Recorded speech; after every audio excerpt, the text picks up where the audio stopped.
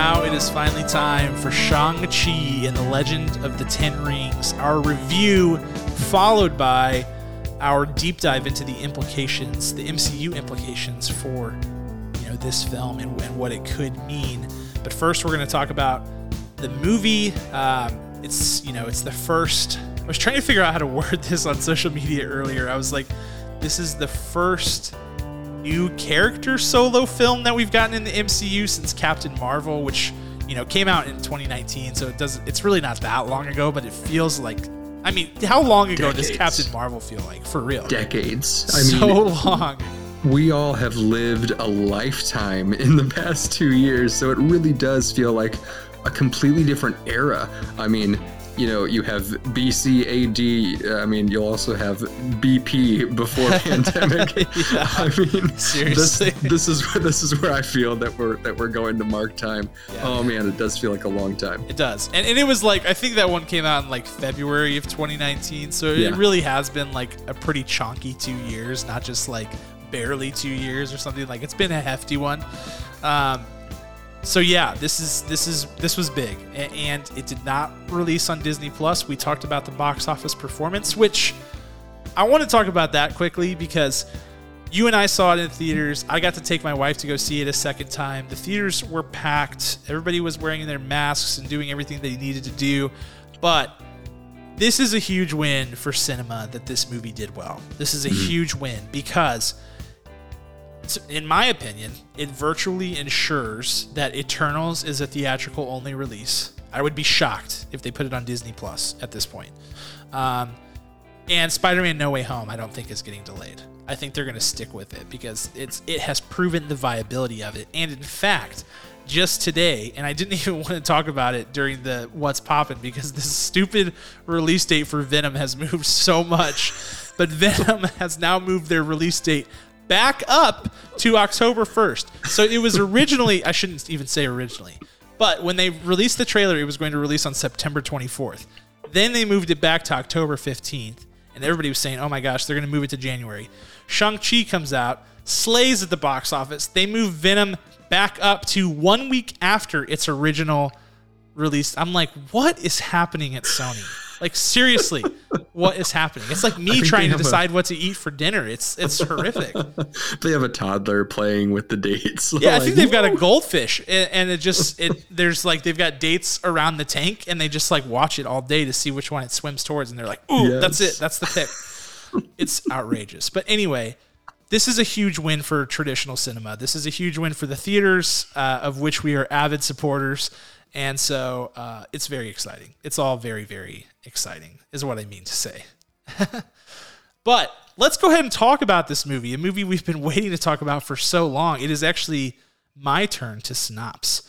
So this movie is called Shang-Chi. Say it with me, everyone.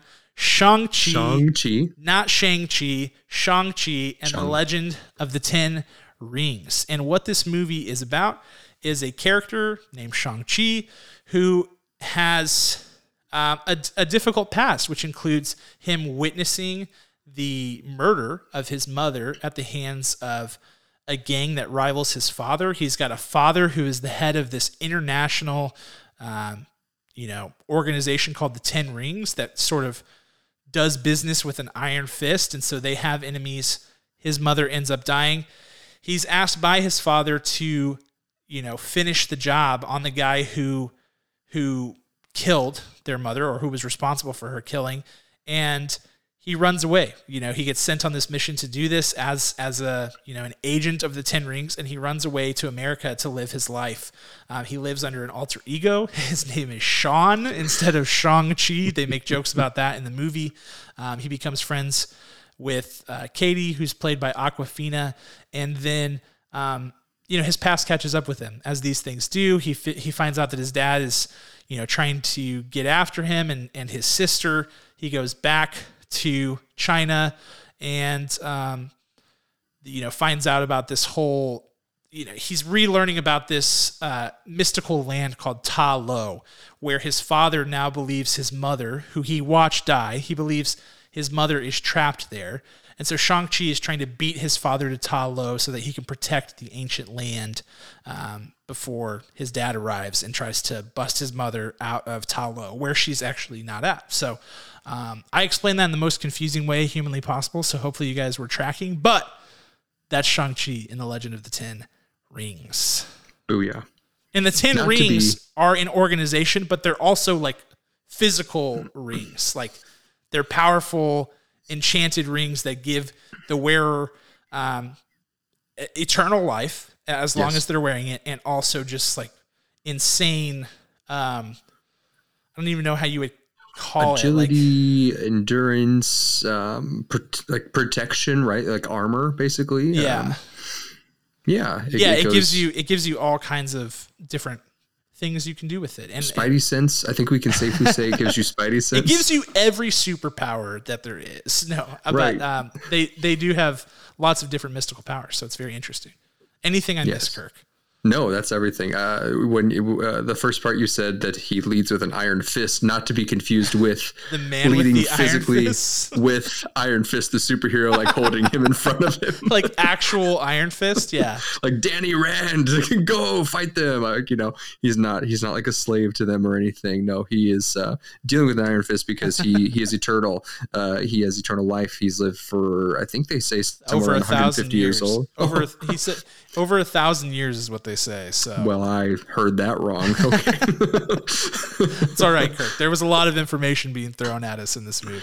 Plus, I had the benefit of seeing it twice, so there's that as well. That's right. And the last tidbit I would say is we'll get into it, but man, is it way better than Iron Fist, Marvel, Netflix fighting, because this crew actually does know martial arts. They actually did train to improve their skills.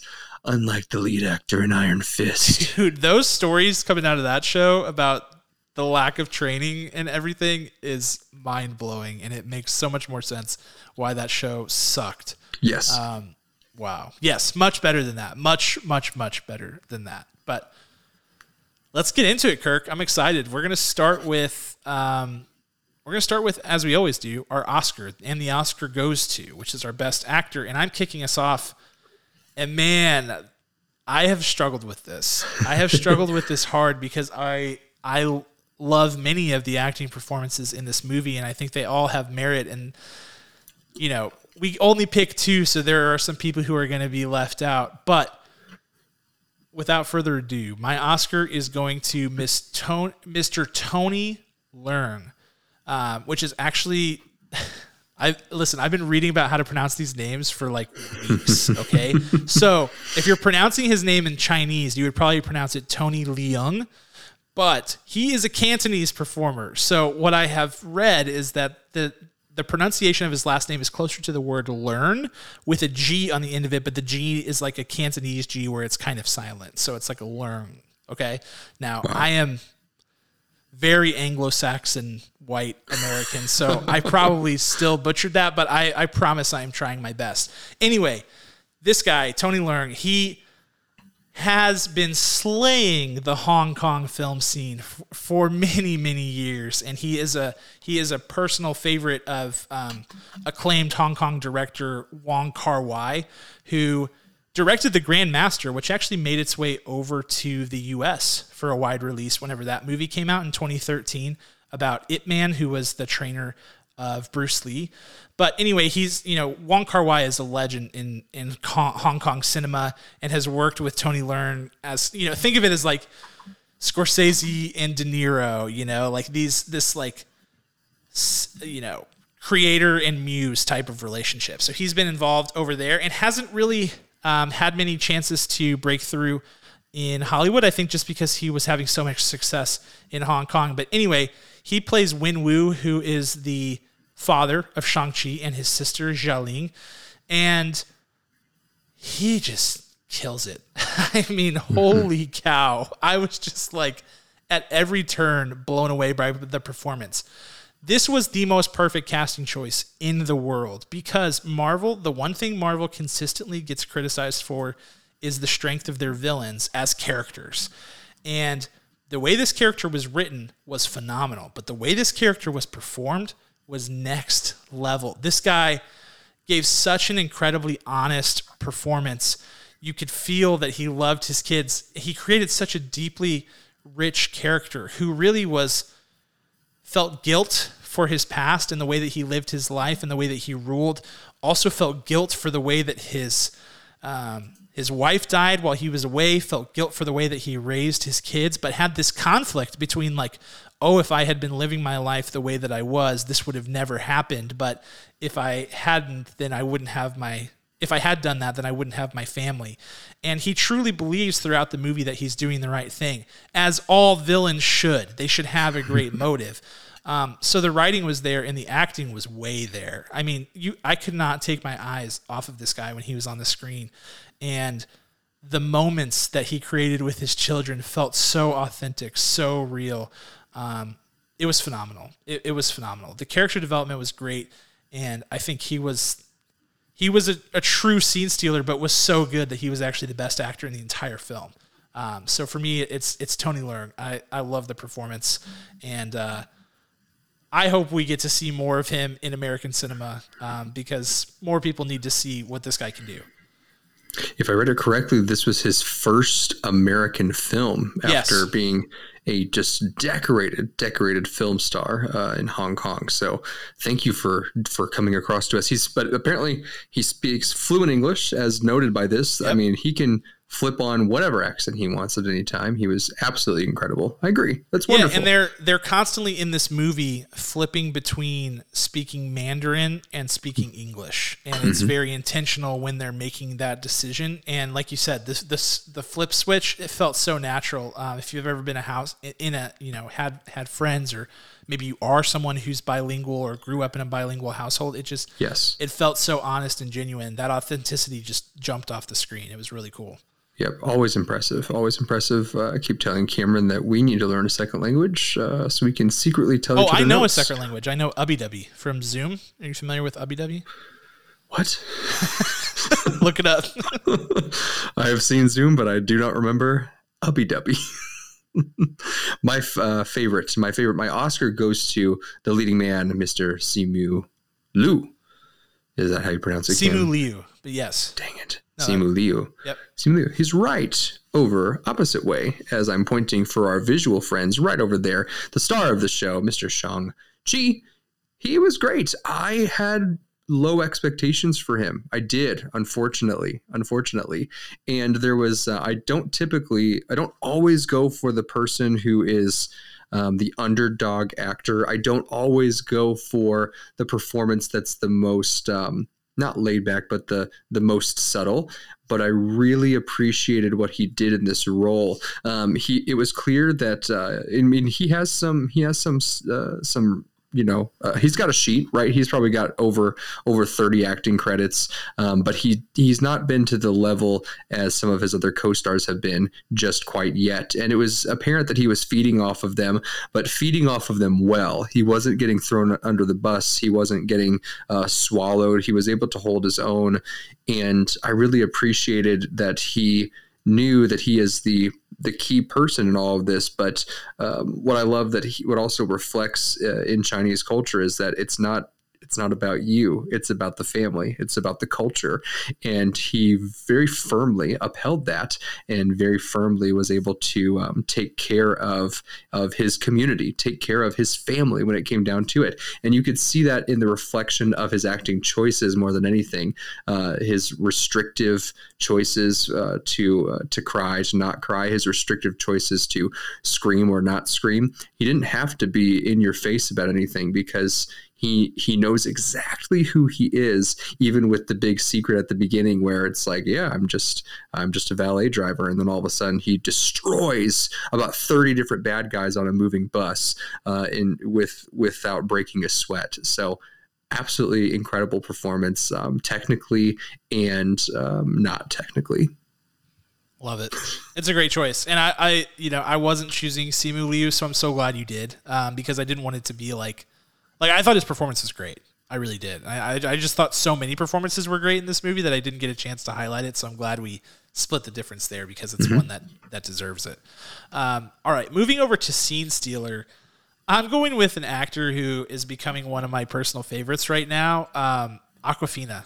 I love Awkwafina and just about everything that she's doing right now. I think what she brings is exceptional. I think she's obviously an incredible comedic force, one of the best that we have in any era. I think she's absolutely hilarious and brings a charisma and a life to the screen, and just a really authentic charm that is just impossible to duplicate. Like, she just brings something that is just so next level to the screen that I'm always excited to see her on the cast list. But where she gets you, this is what's cool about her, and what makes her a great scene stealer as an actor, is that she's not an actor with a ton of range, right? In the traditional sense, she doesn't modify her voice very much between performances. She doesn't, do accents and at least so far in her career has not really delved into those waters. But the reason that she is still a great actor and why she has done an incredible job and did an incredible job in this movie is she has this sneaky, I don't even know what to call it, but this authenticity and this heart that she can bring. She can give you a really honest, emotional response to things, and can switch seamlessly and very naturally from being the total class clown, point of humor, the comedic relief, to being a really serious, poignant, emotional focal point in a given scene.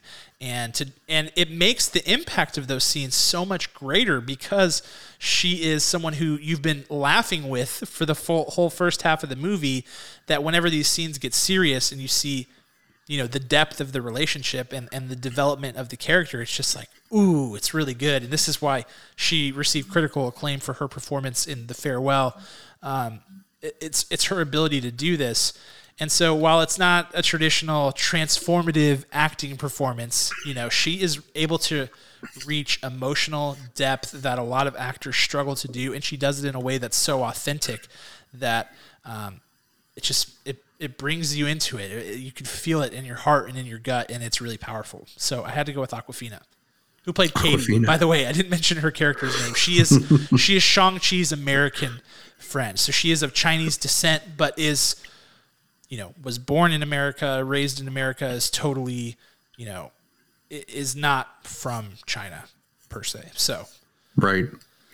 Had to wonder at the finale, Awkwafina most recently played a dragon in that's right. The Last Dragon, and then she's trying to kill the dragon, the dragon, the evil dragon monster. I mean, I don't she's know, trying to help one dragon kill another dragon. So It's like, wow. Pretty conflicting right there. I mean, that was her last performance, basically. I know.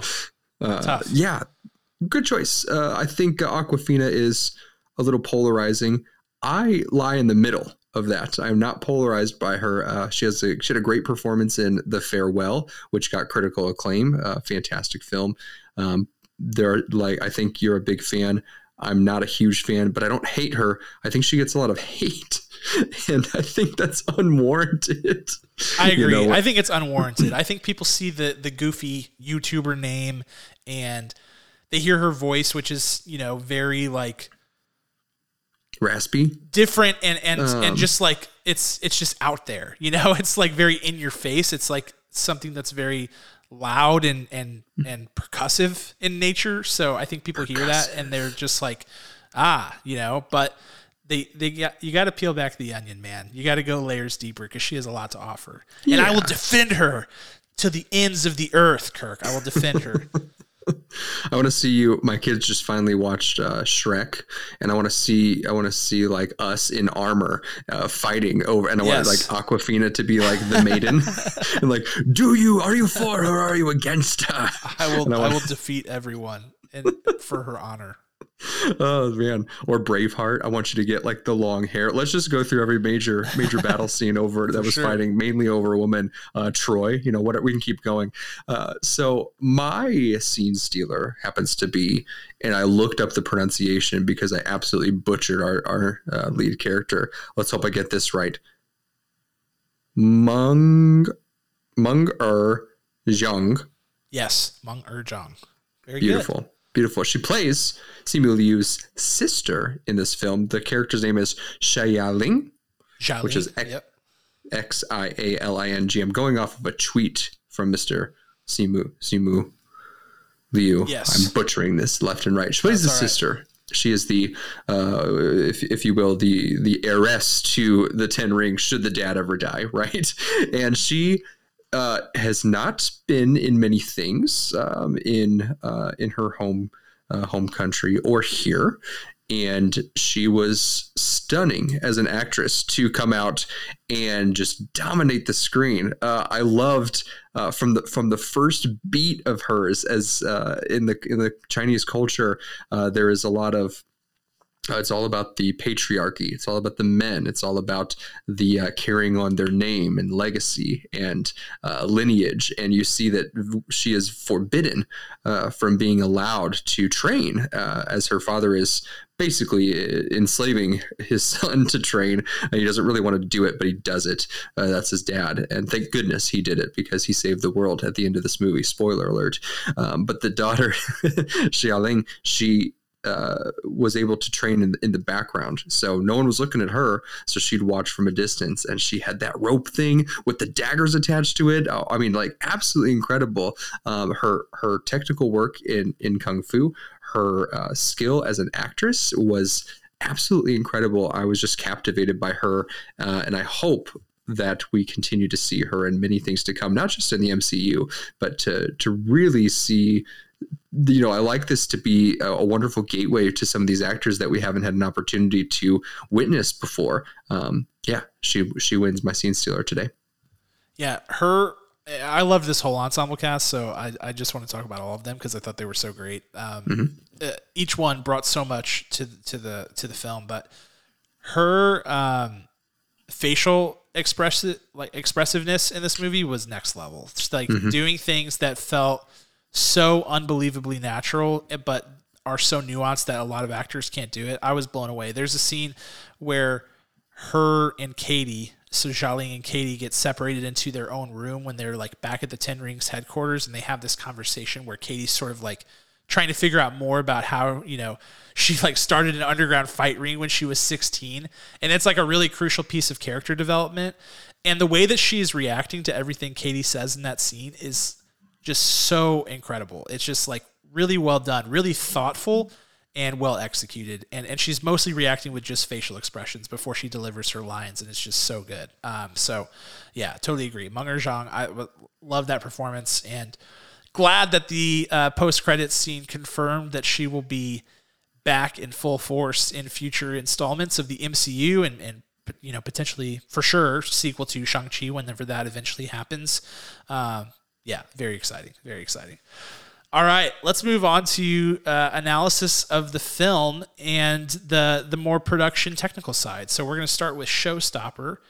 And for me, my Showstopper is, it's hard to explain, but at its most basic level, I would say it's the character development in the film.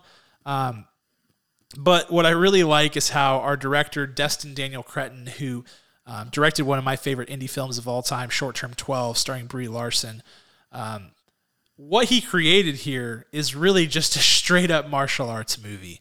And I have been loud about my love for that genre in the past on this show. And the reason that I love the genre is because they know how to create these really dynamic character epics that follows a person through their life journey, tells that story with martial arts, but does so in a way that's deep and complex and creates a really well-rounded hero character. Well, the development of every character who was a major role in this movie was incredible. Even the mother, who is never alive in present day in this movie. She's only found in flashbacks. It's just insane. Like, every character has a very specific purpose. They have a deep backstory. They have complex motivations and emotions and depth. And it just makes the story so much more rich. I mean, we have not seen this level of character development in the MCU, period. From either a lead character or the entire ensemble in a solo film. We just have not seen it. I think the closest that we've gotten is probably Black Panther. But the difference with that is that Black Panther has the benefit of having been in Civil War. So we get to see his backstory, of his dad being killed in a terrorist attack, and we get to see a little bit of who he is as a character, so they don't have to spend as much time with his particular character traits, and they can focus on Shuri and Okoye and Nakia and everybody involved in Wakanda. It's still great, but I'm just saying, like, Shang-Chi had to build that all from the ground up with no previous knowledge, and is just overall a lesser known character compared to Black Panther. But I thought the depth of the character was extraordinary, and that the development was really well paced, was really thoughtful, and just they all grew together as the film moved along, and you didn't ever feel like, oh, we were learning so much about that character, but then it fell off or whatever. Like, they were all moving in such perfect tandem towards the same finish line, and it just all resolved and paid off incredibly well. I was blown away by it, and I think that it's purely, in my opinion, it's really just Destin Daniel Cretton, the director, looking at the martial arts genre and being a student of film and saying, this is how they build characters. We're going to take pages out of that book, and we're going to make a straight-up martial arts movie that just happens to be in the MCU, and that's exactly what they did, and it was stellar. Yeah, it's no question that's mine too. The martial arts, the care for it. I know no martial arts. I don't intend to learn, but yes, I was a 10-year-old boy watching Jackie Chan movies, Police Story, the whole series, Twin Dragons, Super Cop. The list goes on. I've seen almost all of his. I would rent them from the grocery store over and over and over again. I love that they cited, let's see, they've got Crouching Tiger, Hidden Dragon, Kung Fu Hustle, which is fantastic, Tai Chi Master, The Matrix, and Ip Man and Jackie Chan films as the influence on their martial arts action in this movie. It all shows yes. In such a wonderful way. What a fantastic blend. And that's why it's just next level. I mean, the speed in which Simu moves in this film is unreal. I don't even think there's any camera tricks. I think that his level of training, he already had about 2 or 3 different martial arts training under his belt, and he went through rigorous training to learn about 6 more different styles to blend those together, because if you are training to end the world with the 10 rings, you need to know how to fight in every way, shape, and form. And they did just that with their team. It's just next level. It's martial arts on steroids, that they were able to combine all of these different forms and just make it look like they were all on steroids. And mind you, Simu did not get powers till the end of this film, just absolutely owning and destroying everyone he came in contact with that was against him. Absolutely incredible throughout. And that alone, the combat tells its own story, which I think people will maybe not be in tune with, but it really, really does. It tells you, again, back to the culture. What are you fighting for? What's the purpose of this? And are you fighting to kill, or are you fighting to disarm? There are all these different things, and why with the intent when you fight or when you defend or when you kill. All of this goes into play with like the core chi, if you will, of Shang-Chi and his overall demeanor. It all ties back. You're exactly right. The character development throughout this, to describe to start to finish, we get in all the other intro Marvel films of our big characters who get their solo films, we get snippets with anticipation of a second and third and fourth film. But this one, we learned the most in a very short amount of time, which was excellent. So martial arts, fantastic. Yeah, it's funny to think about the fact that, like, in real life, Simu Liu is closer to being his actual superhero than anybody else. Like, yes, Shang-Chi at its most basic level, like, that character is a martial arts master, and I think you could call Simu Liu that at this point as well, based on all the training you were just talking about that he's been through. Like, the dude knows his martial arts and was doing, pretty much everything that we saw aside from commanding cosmic rings in this movie. He was doing everything else. I think that was no special effects. I think he actually has them. Yeah. Yeah. I think the only other character that we know that would have that would be Tom Holland, because of his just incredible dance and gymnastic background, where he can just flip on command. So They're the real ones, the real heroes. They're the real deal for sure. Okay. Moving to the other side and some things that maybe we didn't like as much about the movie, our director's shoes. So if I'm giving critiques to Destin Daniel Cretton, I think the big one for me is, well, first of all, I should just say this. The movie is extremely ambitious and goes from like point A to point B. The scale that they have to reach from point A to point B is astronomical. Like they go from this guy lives in San Francisco, parks cars valet, and knows some martial arts. That's point A. Point B is he needs to ride on a dragon, kill a flying demon monster with the 10 rings, and save the ancient Ta Lo realm. Like, preposterous amount of ground they need to cover to make that make sense, which they did. But here's an analogy, and it's probably going to be terrible because I know nothing about weightlifting.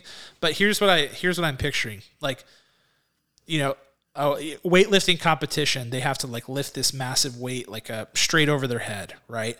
Well, it's one thing to get the weight up there, but then you have to hold it, right? Or like it's kind of like almost if you're doing a pull up or something, like flexed arm hang. Once you get up there, you have to hold it. And I feel like they scaled nicely, and I was like, okay, I'm buying it.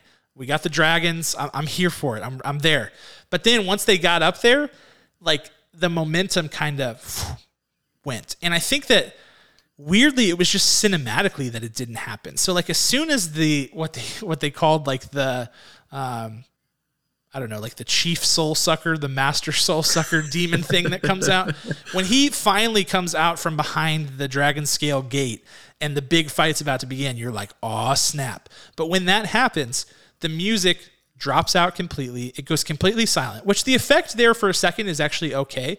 But then it never really builds back up. And the music that they do add in is like not very percussive. It's not very loud and rhythmic. It's just like very string oriented and just frankly just quiet. It really was. Like I saw this on the loudest screen I could find, and that scene just felt, that final scene where Simu is riding on the back of the dragon and is going to kill the demon monster, it just was eerily quiet.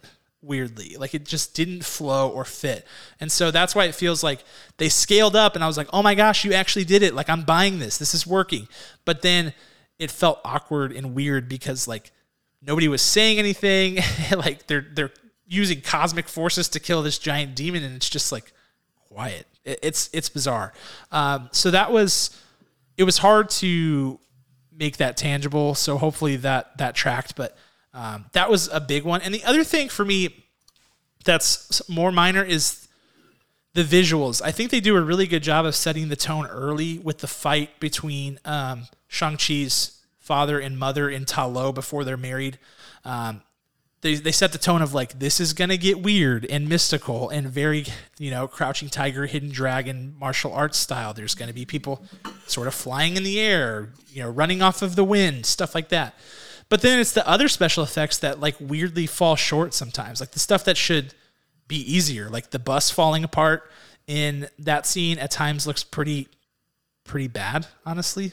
Like, and then there's a few parts in Ta Lo where like the dad punches Simu or punches Shang-Chi into the water and the water splits and it just looks really artificial. So there are lapses where at one moment you're looking like, oh my gosh, the great protector, this giant dragon looks so great. But the next you're like, oh, they kind of flubbed that like very much more basic thing. So just a little bit inconsistent there. But those are my two major gripes. Excellent. I'm so glad you brought up that water punch because it is the worst shot in the movie. It doesn't look good. Hands down. I mean, you have Abomination fighting Wong in this film, which we haven't seen him in a long time. You even have him in the locker room, and you have the portals back. You have so many things, but that scene, which those were all good things, but yes. You have opportunity for things to not age well immediately, and that just straight up didn't look good at all. It didn't look good at all, and I just question who was responsible for that shot.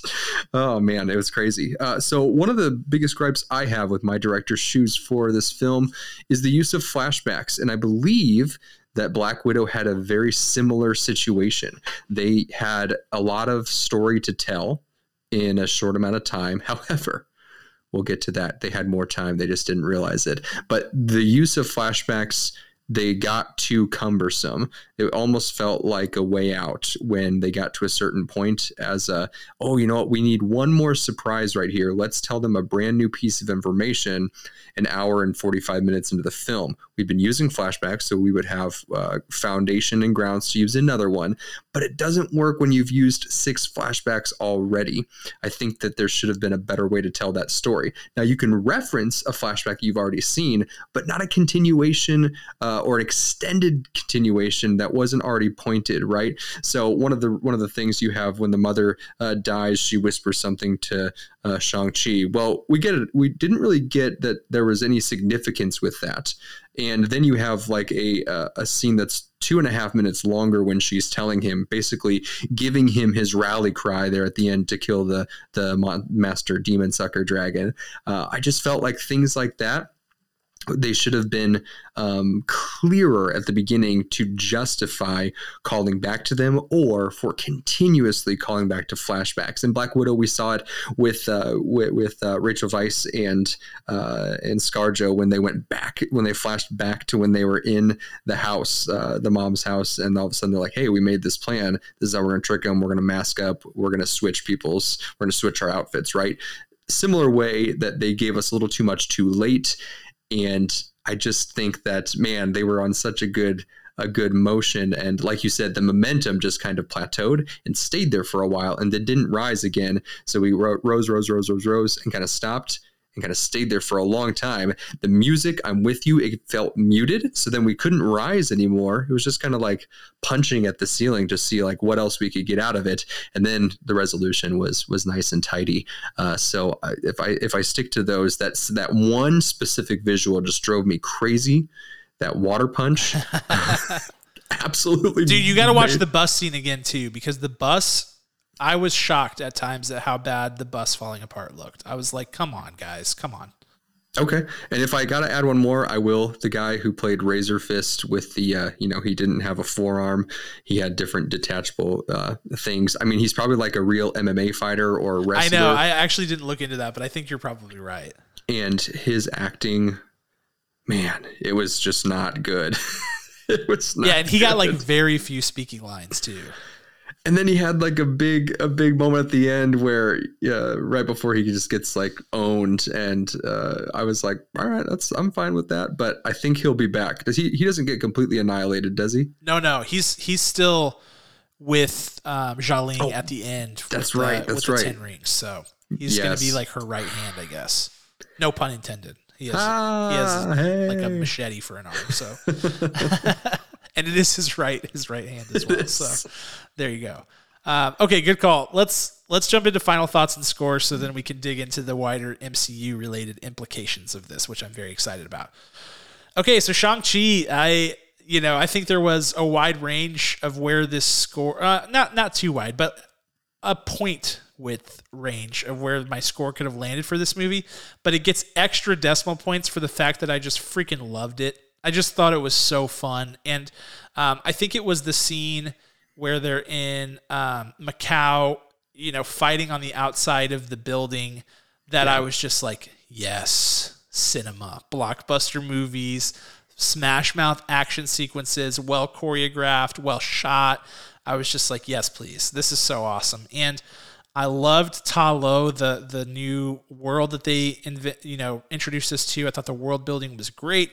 I thought, so much of it was good. Don't get me wrong, not a perfect film, but just a really enjoyable watch. And I thought it really, really, it exceeded my expectations of what they would be able to do with this character in its first movie.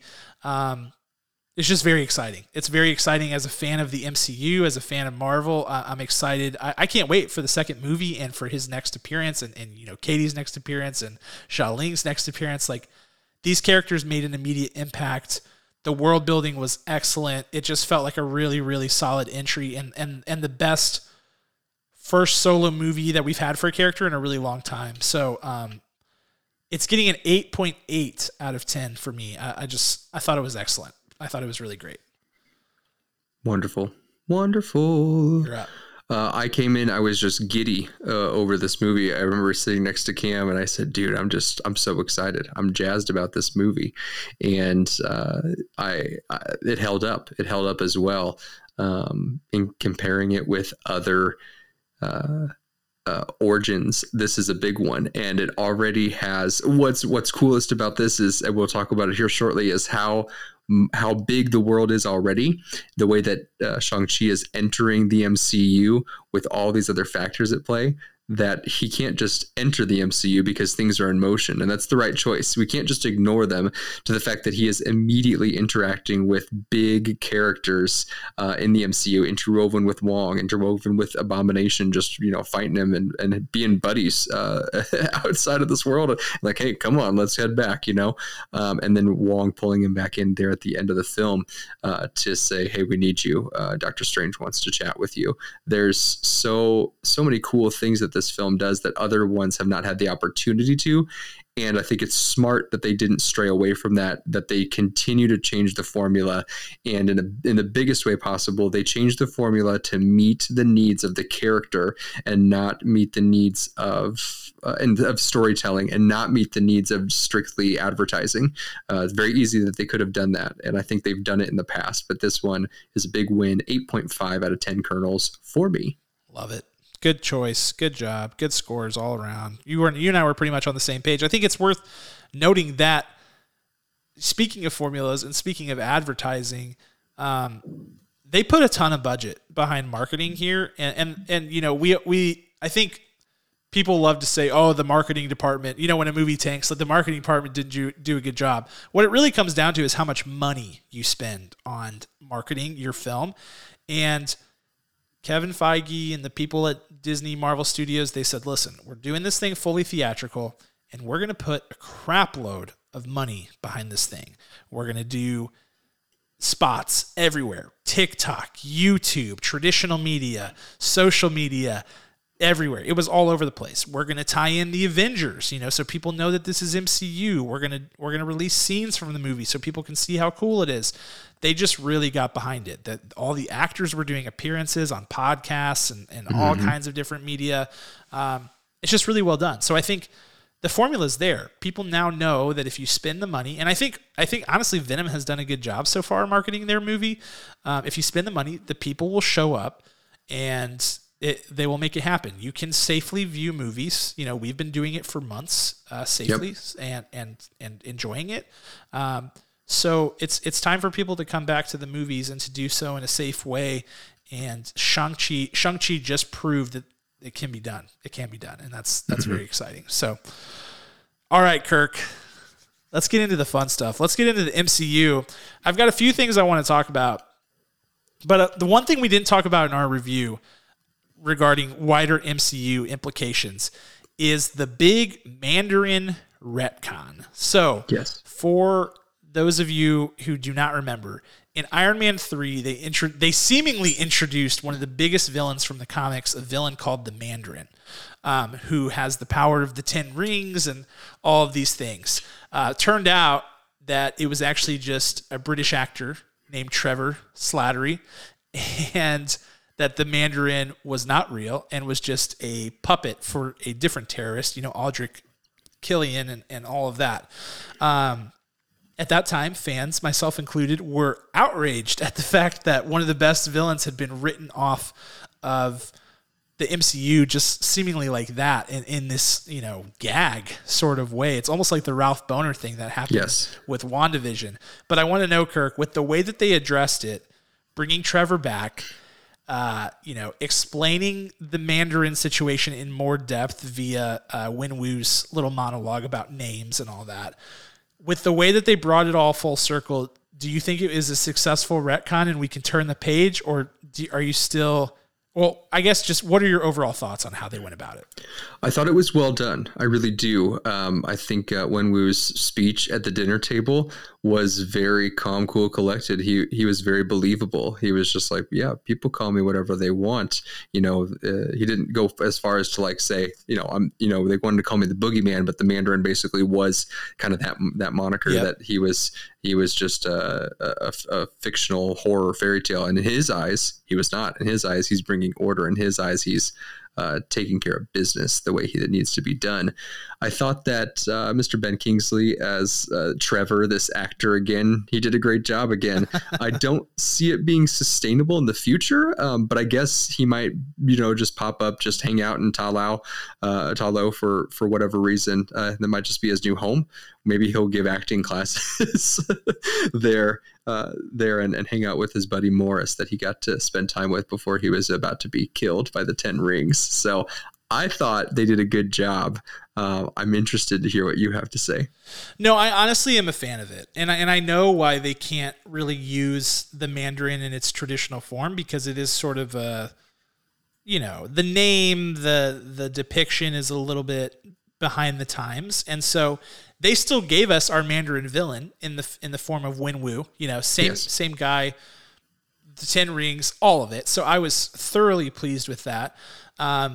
It made sense for his character arc to end at the end of this movie. It had to be that way. Of course, I always wish that, a villain as great as he was could live on, but it would not have made sense for him to live on from a character arc perspective. So I was pleased with it. And as much as I was like, I never want to see Trevor Slattery again on screen, the way that Ben Kingsley handled this performance and the way that they wrote him into the movie was frankly just really smart and very funny, and added another layer of fun and charm to the movie that was unexpected and just really cool. So I really enjoyed it. All right, let's talk about, we've got 2 post-credit scenes on this movie. The first post-credit scene shows Shang-Chi and Katie immediately after being pulled through the portal by Wong, and they're having a conversation about the 10 rings with Captain Marvel and Bruce Banner. They're talking about the origin of the rings. They talk about how the rings appear to be older than what Shang-Chi was told by his father, older than, 1,000 years old. They're talking about how whenever Shang-Chi first put on the rings, that they felt it in Kamar-Taj, that Wong felt it, and whenever they analyze the rings, that there is, some sort of pulse or communication going on with those rings. Do you think they're just building towards multiverse implications, that these rings are speaking to a different dimension or a different universe, or do you think that they're building to something else altogether? It has to tie in, obviously, with Doctor Strange, because you have Wong immediately popping in throughout this film, and they talk about it being a beacon, right? So it's more scientific than it is mystical. I don't see it leaning into Asgard. I don't know enough about the 10 Rings to know if that's a place that the Mandarin attempted to take over. But I really do believe that they're just trying to give us an immediate connection into Doctor Strange and the multiverse. But whether that means it goes like everywhere in the multiverse, I don't know. Who that beacon is reaching out to is what I'm interested most in. And if it's like super ancient, like obviously it's not, I don't think it goes to the ancient one. That'd be too easy, but I don't know. Could it be going to, well, since, you got what's his name? Mordo, played by Chiwetel Ejiofor. Yep. It could be a beacon coming out to him because it's along the same science magic. Maybe he is older than we think he is, and obviously he's off the beaten path. I still think he has to return in some way, shape, or form in the future because he's too good to let go. I'm interested most in who that beacon is calling. Yeah. Could it be calling the Eternals? Stop it. I mean, in the sense that we know the Eternals are thousands of years old, that they have been here, that they only come into action for certain events. We know that, from the comics, that their job was to protect humanity, and maybe that means equipping them with things they can use to protect themselves, like the 10 Rings. To be clear, I haven't read this anywhere. I'm just like totally spitballing, but it could have something to do with the Eternals. I think people would be maybe a little bit upset about that because we already know the Eternals are coming, so it's not like the payoff that you want. But it's interesting. Do you think Captain Marvel leaving, being like, hey guys, I gotta go, do you think it's related to the same beacon call, or do you think it's totally unrelated? I think it's related to, I think it's unrelated. I think it's related to the Marvels and what we'll see her. I think that look, that hair length, of course, there's been lots of criticism there. I think that is her specifically going to that. And I think it's part of her running joke. Like, she doesn't stick around for long. She just rolls out, yep. Which that joke didn't play very well in this credit scene, at least on our viewing. And the jokes that the quips that her and Bruce have, they were very flat. Yeah. I don't know. Did they play better on your second viewing with that audience? Yeah, a little bit. It was a bit more crowded theater, but it wasn't like riotous laughter or anything like that. Like, people snickered here and there, but it wasn't anything special. Okay, cool. So the other post credit scene that we got, like the after credits scene, is Shang-Chi says something about, oh, my sister's back, shutting down my dad's operations. Well, it turns out she's not actually shutting down his operations. She's ramping things back up and rebuilding the 10 rings in her own image. Yes. So, first of all, my opinion was whenever they said they're waiting, I thought for sure it was going to be Val. Like, I was for sure expecting Julia Louis-Dreyfus to be there, being like, hey, I'm putting together a team, and you're exactly the kind of person that I need. It wasn't, but the 10 rings are scaling up. Do you think our character Xialing has good intentions in mind for this organization, bad intentions, or really just her own intentions, neither good nor bad? I think it's always been her own intentions. She's always been on her own, and now officially both of her parents are gone, so she's going to do whatever she wants and take whatever she wants. She's been doing that her entire life already. And now her brother's, back in the States. So she's effectively on her own again. She decided in her mind that this is what she was going to do no matter what. It's interesting because, she definitely fought for the cause of this dragon, taking down Dad and taking down these crazy dragons. It's interesting to see that she would still continue on that route. So I'm interested behind the motive, obviously power, but why that kind of power with that team? Or are they steering us astray and she's going to just build them into a superhero kung fu fighting team? Yeah, I mean, all options are on the table. I'm very intrigued. That was not necessarily what I was expecting from our post-credit scene, but I was intrigued for sure. Definitely intrigued and interested to see where it goes. I agree. I think she's going to be a host unto herself and use this. Or I think there will be times where this organization has, motivations that contradict what the Avengers are trying to do, or more specifically what Shang-Chi is trying to do. But I think there will be times where they can be used as a resource as well, a la the Wakandans and that whole force. Because sometimes you just need bodies that are trained to fight for these Thanos level threats. Sometimes you just need people that you can throw at an army of demon monsters from space. And maybe that's the ultimate role that they will play. But we'll see. 2 remaining things. 1, we know the 10 rings have an interesting past with regard to what they do to people's mindset, what that kind of power can do. Do you expect Shang-Chi to be using these rings in every fight going forward, or only using them at certain moments when the type of action needed is calling for them? Great question. I think he's going to be tactfully caught by surprise so that we see just the bare bones Shang-Chi fighting again. But I think at most, he will try to wear them as much as possible so that they don't get stolen, so that they don't, get taken to take over the world. Because who's going to steal these? And I imagine whoever steals them next, because they'll probably try to be stolen. When they steal them, if they wield them, they won't be wielded like Shang-Chi. They're going to be like absorbed, most likely, in some kind of intergalactic way, I feel. So in that regard, I think it's going to be a bit of both. Yeah. I feel like since they put so much emphasis on, like, is he wearing the rings, and him taking them off and, choosing to age naturally or whatever, I feel like he's going to want to leave them off as much as possible.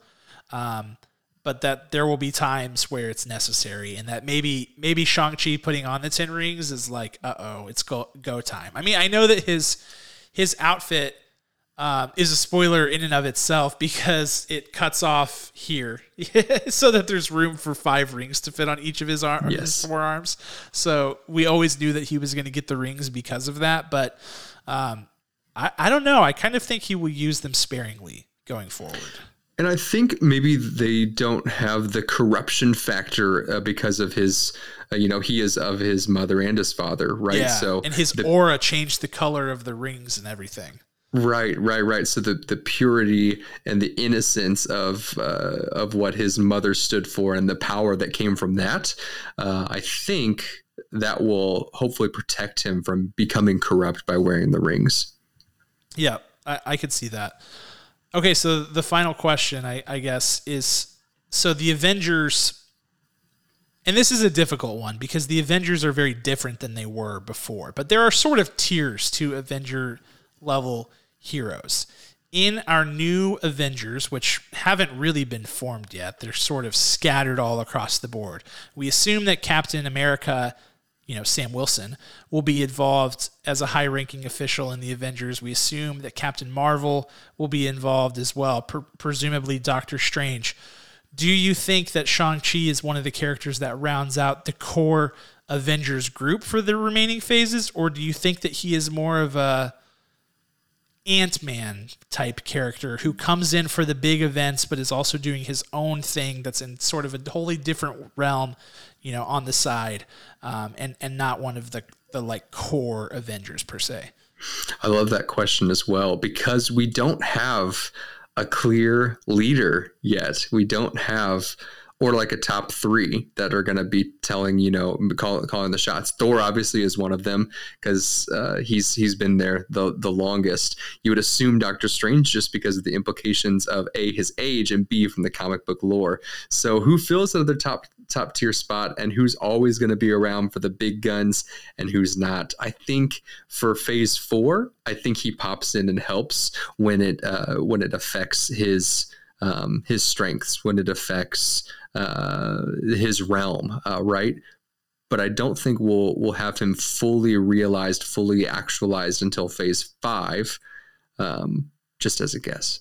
Yeah, it's and there's nothing really wrong with being a tier below. Like the Guardians of the Galaxy are not core Avengers, but they are Avengers that, they fight alongside the Avengers and stuff like that. I'll be interested to see how it plays out. I think fan reaction has been great to this movie, so if they go that route, they certainly could.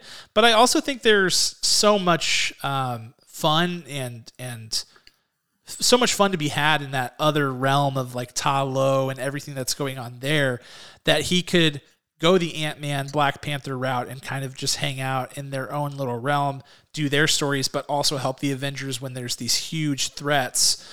It'll be interesting to see. I can't wait to see what our new like core Avengers are. I want another New York City standing in a circle type scene with our new Avengers, and maybe we'll never get that because they've moved beyond that. But I would love to have it, just as a comic book nerd, I would love to have this core set of these are our Avengers, and then there's also the wider Avengers team as well. Like that's what I want. I think we'll get that because you need to have familiarity. So you won't necessarily get the Michael Bay swing around, of the camera work of all of them.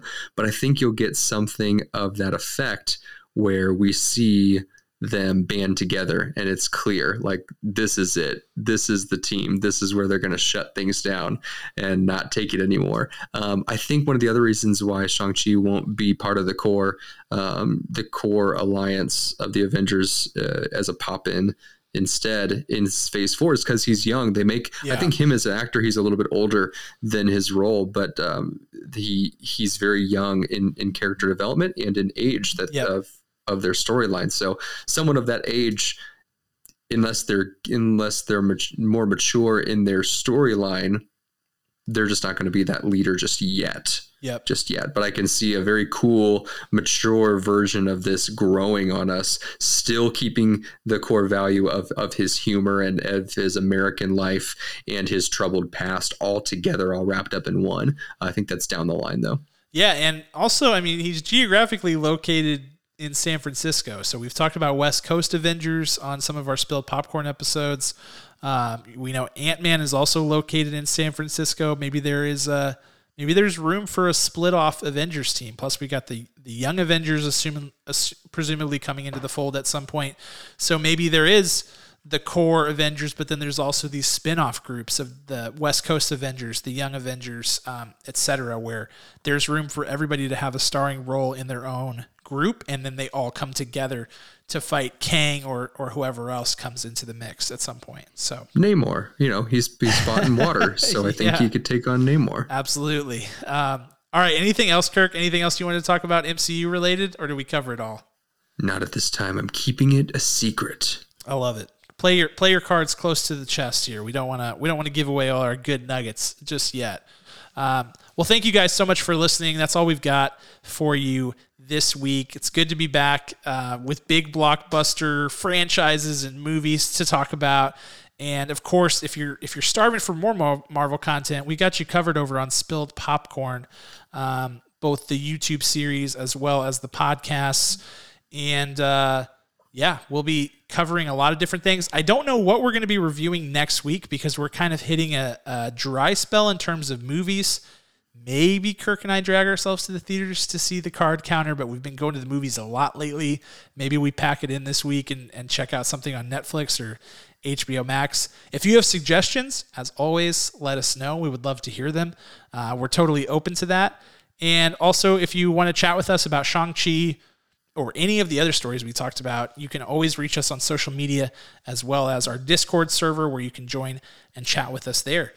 But for now, that's all we got. So we want to give a special thank you to our executive producer, Ryan Spriggs, as well as our the group Rhetoric, the band who created our original music, which you're about to hear right now. And we will be back this time next week. Talk to you then.